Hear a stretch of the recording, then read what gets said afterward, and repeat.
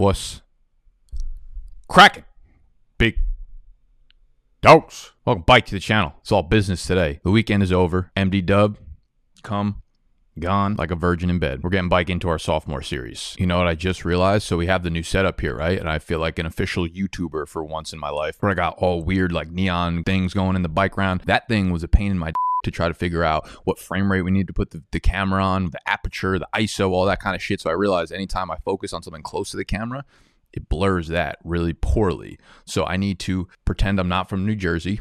I need to stick my hands in between my legs and keep them down there. It's actually kind of nice because it's cold in my room. That feels good. So the longer I keep my hands down there, the greener that sign will be. Let me know how you're feeling about the new setup. So basically, based off last week's video, we looked at Jonathan Taylor and we looked at CeeDee Lamb. And I said, I want to go one by one, going off of the Underdog Fantasy ADP, average draft position, and see where this rookie class was going and break down, you know, the RB1 and the wide receiver 1 in a video. And then we're going to go the running back 2 and the wide receiver 2 in a video. We're going to keep going down this sophomore class because this is one of the most exciting classes we've seen in quite some time. And I was like, I need a name for the series. And you guys dropped some good comments down below. Some of them are, some of them were pretty funny. Some of them you could have kept that shit to yourself. But my two favorite were hindsight is 2020. You get a little, you know, you get to look bike on it. You say hindsight, but you also get to use 2020. So I thought that was creative. And then you have Sophie seconds, which is more probably on brand because we like to talk about sex here. So Sophie seconds, sloppy seconds, and we're talking about sophomores. So it kind of works. So I haven't chosen which one I like more. So I want you guys, the audience right now,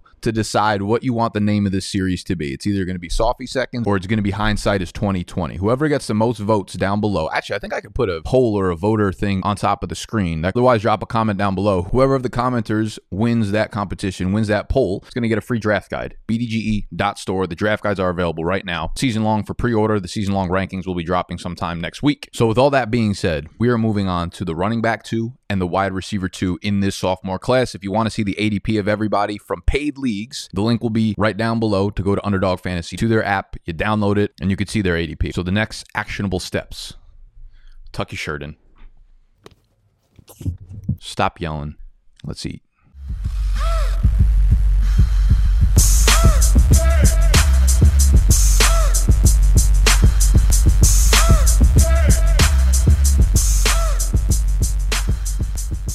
And again, this series, we are breaking down 2 players in each episode, a running back and a wide receiver in the sophomore class. And this is per ADP, average draft position right now. These are not per my rankings. These are not some subjective kind of bullshits right now. These are per ADP in paid leagues on Underdog Fantasy. We went Jonathan Taylor, who was the RB1 last week. Today's running back, we are breaking down. This might be the most important video I make this summer because we are claiming our ground right now. Cam Akers, ADP of 10.4. Running back 2 in the sophomore class, running back 8 overall, 10.4. You are using your first round pick on Cam Akers. There is no room for error when it comes to Cam Akers. However, with Cam Akers, he, in my opinion, is the most likely candidate outside of the very obvious ones, outside of the Christian McCaffreys and the Saquon Barkleys and probably the Derrick Henrys, to finish as the overall RB1. What does it take to do that? It takes a lot of things. It takes a lineup, a plethora of different statistics and different situational beings for this to come to light, okay? We're on some alien shit with Cam Akers. But I think he has everything. You can check off every part of the list to make the argument that Cam Akers will be, I should say could be, the RB1 overall this year in fantasy. And if you own the RB1 overall in fantasy, you're probably, at worst, taking home second place prize money. So when we look back at last year, 2020, his rookie season, it took him forever to get going. Some of it was due to an injury. You know, he got some mojo going and then he got injured and then shit went back to a timeshare between Malcolm Brown and Darrell Henderson. Some of it was just Sean McVay being a fucking annoying little prick that he is. But over the last 6 games of the Rams season last year, Akers' volume went dumb. It went numb. It went dumb. The volume went higher than Vince Wilfork's order at a fucking Whataburger. When you look at the games, weeks 13 through their divisional playoff game, okay? I know the playoffs are not involved in fantasy football, but I'm trying to get a predictive measure of when the games count, what we can be looking forward to for the future. And you look at this chart, week 13 through divisional playoffs. He played in 6 games. He missed week 16. Per game numbers, okay? That's the middle row. And then you look at the 16-game pace. I know it's 17 games, but we're all going to take a little bit of getting used to seeing 17-week numbers going on. So per game stats over those 6 weeks, Cam Akers averaged 22 carries, 93.5 rushing yards, 3 total touchdowns, 2.3 targets, opportunities, 24.3 opportunities per game, total yards of 118, fantasy points in half PPR, 15.8. Last year would have ranked RB6. And then you could look at the 16-game pace, man. He was on a 16-game pace over those last 6 games of almost 1,900 yards from scrimmage. Are the targets where we want them to be? Are the touchdowns where we want them to be? No, but that's all going to be reconciled with what have changed in LA this year with the Rams. First of all, Malcolm Brown is gone. Malcolm Brown being gone is really, really important because Malcolm Brown was much more involved than I think people realize. People realized it last year because he pissed everybody the fuck off. You know, when Malcolm Brown gets you going, when Malcolm Brown is the reason that you're fucking Arthur fisting all over the place, things need to change. Malcolm Brown led that backfield in targets, receptions, and receiving yards. He also took 101 carries, 19 of them being red zone carries, 9 of them being goal line carries. There are so many valuable touches to be had by Cam Akers. So you're talking about the guy who led the team in targets, receptions, and receiving yards, gone. That's for Akers. Red zone carries and goal line carries, gone. Maybe not all to Akers, but a lot of those are going to go to Akers. The other obvious thing here is Matt Stafford coming to town. That is huge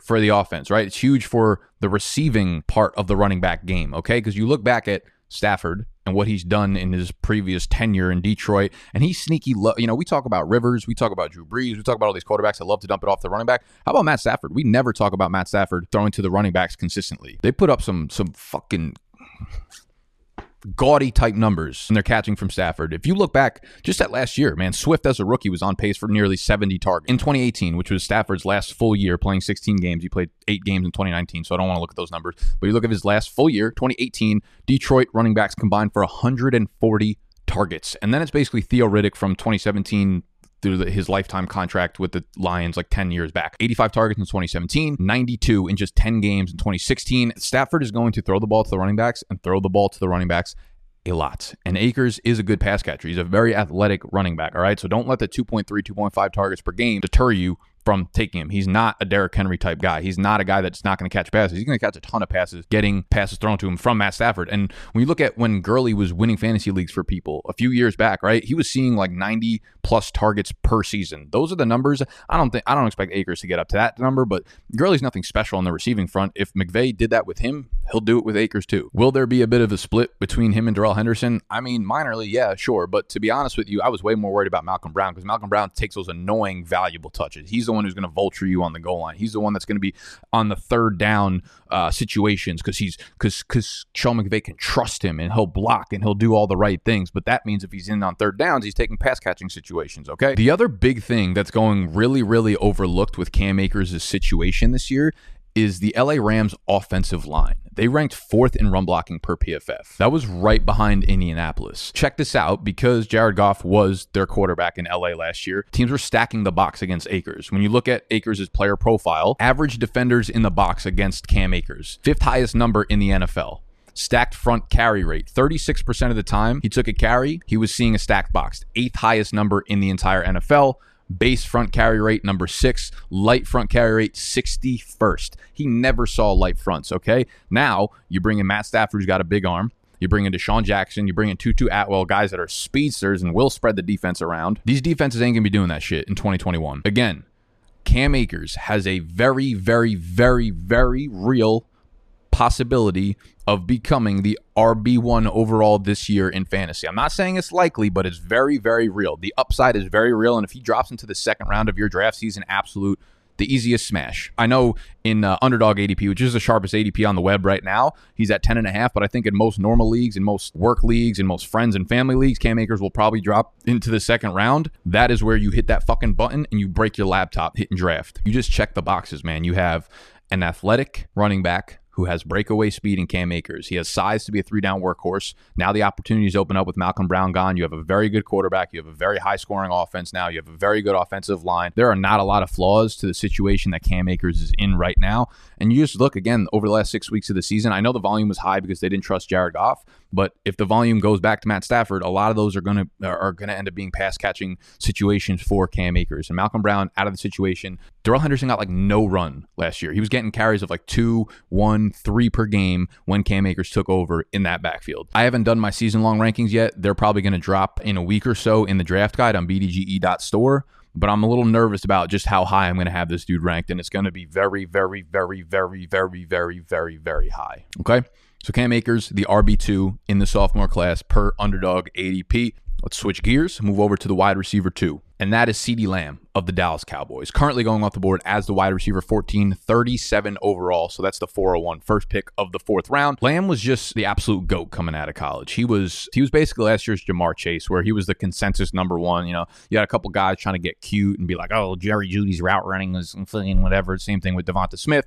But you're taking Jamar Chase, the wide receiver 1 this year. You were taking CeeDee Lamb as the wide receiver 1 last year. And Lamb was absolutely fantastic as a rookie. Most importantly, that was when Dak was under center. So if you look at the splits, you have the 5 games where Dak played, and that shit was real. That shit was real on the left side. You see CeeDee Lamb averaging nearly 6 receptions a game, 17 PPR fantasy points per game, 8 targets a game, 87 receiving yards per game. If you look at those splits, if you pace them out to the full 16, right, if Dak never got hurt, you're probably looking at something like 125 targets, 93 catches, 1,386 receiving yards, 6.5 touchdowns. He had at least 59 receiving yards in all 5 games with Dak. And after he was gone, he had 59 receiving yards in just 3 of 11 games. So Dak under center is going to be the key to this offense and the key to a guy like CeeDee Lamb. The way he was used last year in this offense was actually really, really interesting. They used him exclusively in the slot. He had the 2nd most slot snaps, 621 slot snaps last year in the NFL. Only Anthony Miller had a higher slot rate than CeeDee Lamb's 93.2% of the time. So 93.2% of the time, CeeDee Lamb was lining up in the slot. They also used him in the screen game a ton, which I thought was really, really interesting. He had 16 screen targets, which was tied for 8th most in the NFL. I like that they're getting him involved there, right? When you have a guy like CeeDee Lamb, who's ultra talented with the ball in his hands, who's going to catch pretty much everything thrown his way, and just an overall playmaker, when you give him those easy targets in the slot, in the screen game, it's just easy fantasy points. So I do give him a little bit of bump up in a PPR league as opposed to a half PPR or standard because they're not giving as many downfield shots. But this offense is going to, I mean, guys, remember back to last year when Dak was like legitimately on pace for like 6,500 passing yards. Dak and Cooper and Gallup and Zeke and Tony Pollard and moving, and their offensive line will be healthy again. They're not the elite offensive line they used to be, but that's just more hurry up. That's just more quick hitting shots to CeeDee Lamb. That's more quick hitting screenplays to CeeDee Lamb. Lamb's price is very high right now. He's already the wide receiver 14. And it's one of those situations where everybody wants to be ahead of the curve, right? The market clearly would rather be early than late on him. And I can't blame you because a guy like CeeDee Lamb has the potential to bust out and go for 1,400 yards and 10 touchdowns.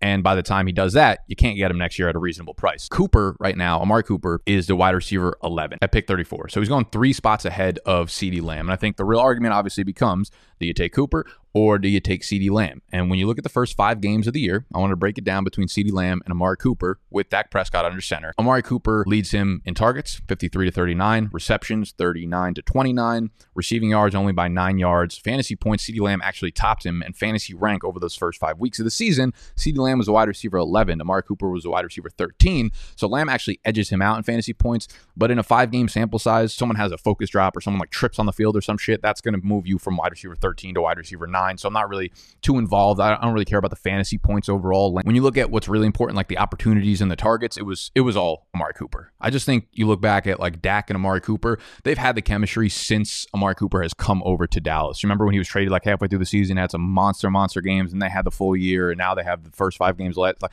I just think that built-in chemistry is there on the outside, taking more valuable shots downfield. I think Cooper is still very much the wide receiver 1 there in Dallas, and I would probably take him over CeeDee Lamb. That being said, if you're on the turn to that 3-4, right? You got the 3-12 and you got the 4-1. I don't think the stack would be terrible because you could probably get Dak on the 5-12, 6-1 turn as well and just fucking stack up all the Dallas Cowboys. And again, remember that team was on pace to throw for like a bazillion yards when Dak was under center. It's extremely high paced. It's going to produce a ton of fantasy points in a division that's going to produce a ton of fantasy points between the Dallas defense and the Philly defense and the Giants defense, and Washington's obviously extremely stout defense, but most of the time, you get 2 games against Philly, you get 2 games against New York, and then the rest of their schedule is pretty fucking easy from a passing standpoint. So this offense should just be humming again. There's a possibility that maybe in full PPR, I would lean towards Lamb because he is going to get a lot of those easy screen targets. And at the end of the day, I don't know if Lamb's necessarily going to be a guy I'm targeting everywhere, but I'd probably split the difference at the 312, 401 price. So he's definitely someone I want shares of. He's not someone I'm going out of my way to target. He's not someone that I'm fading in particular,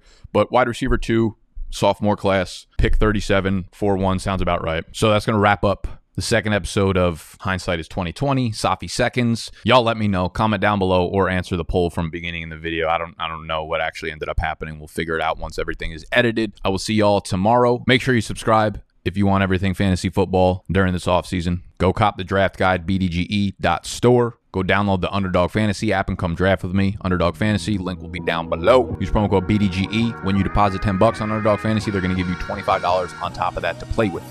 And I'll see y'all tomorrow.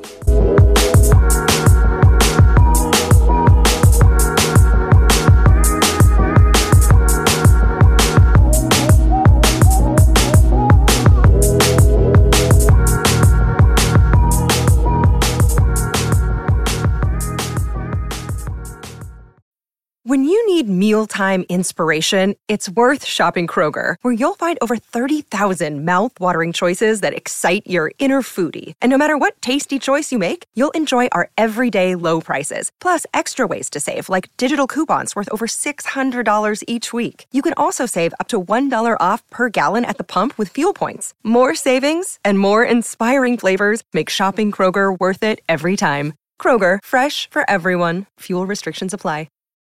When you need mealtime inspiration, it's worth shopping Kroger, where you'll find over 30,000 mouth-watering choices that excite your inner foodie. And no matter what tasty choice you make, you'll enjoy our everyday low prices, plus extra ways to save, like digital coupons worth over $600 each week. You can also save up to $1 off per gallon at the pump with fuel points. More savings and more inspiring flavors make shopping Kroger worth it every time. Kroger, fresh for everyone. Fuel restrictions apply.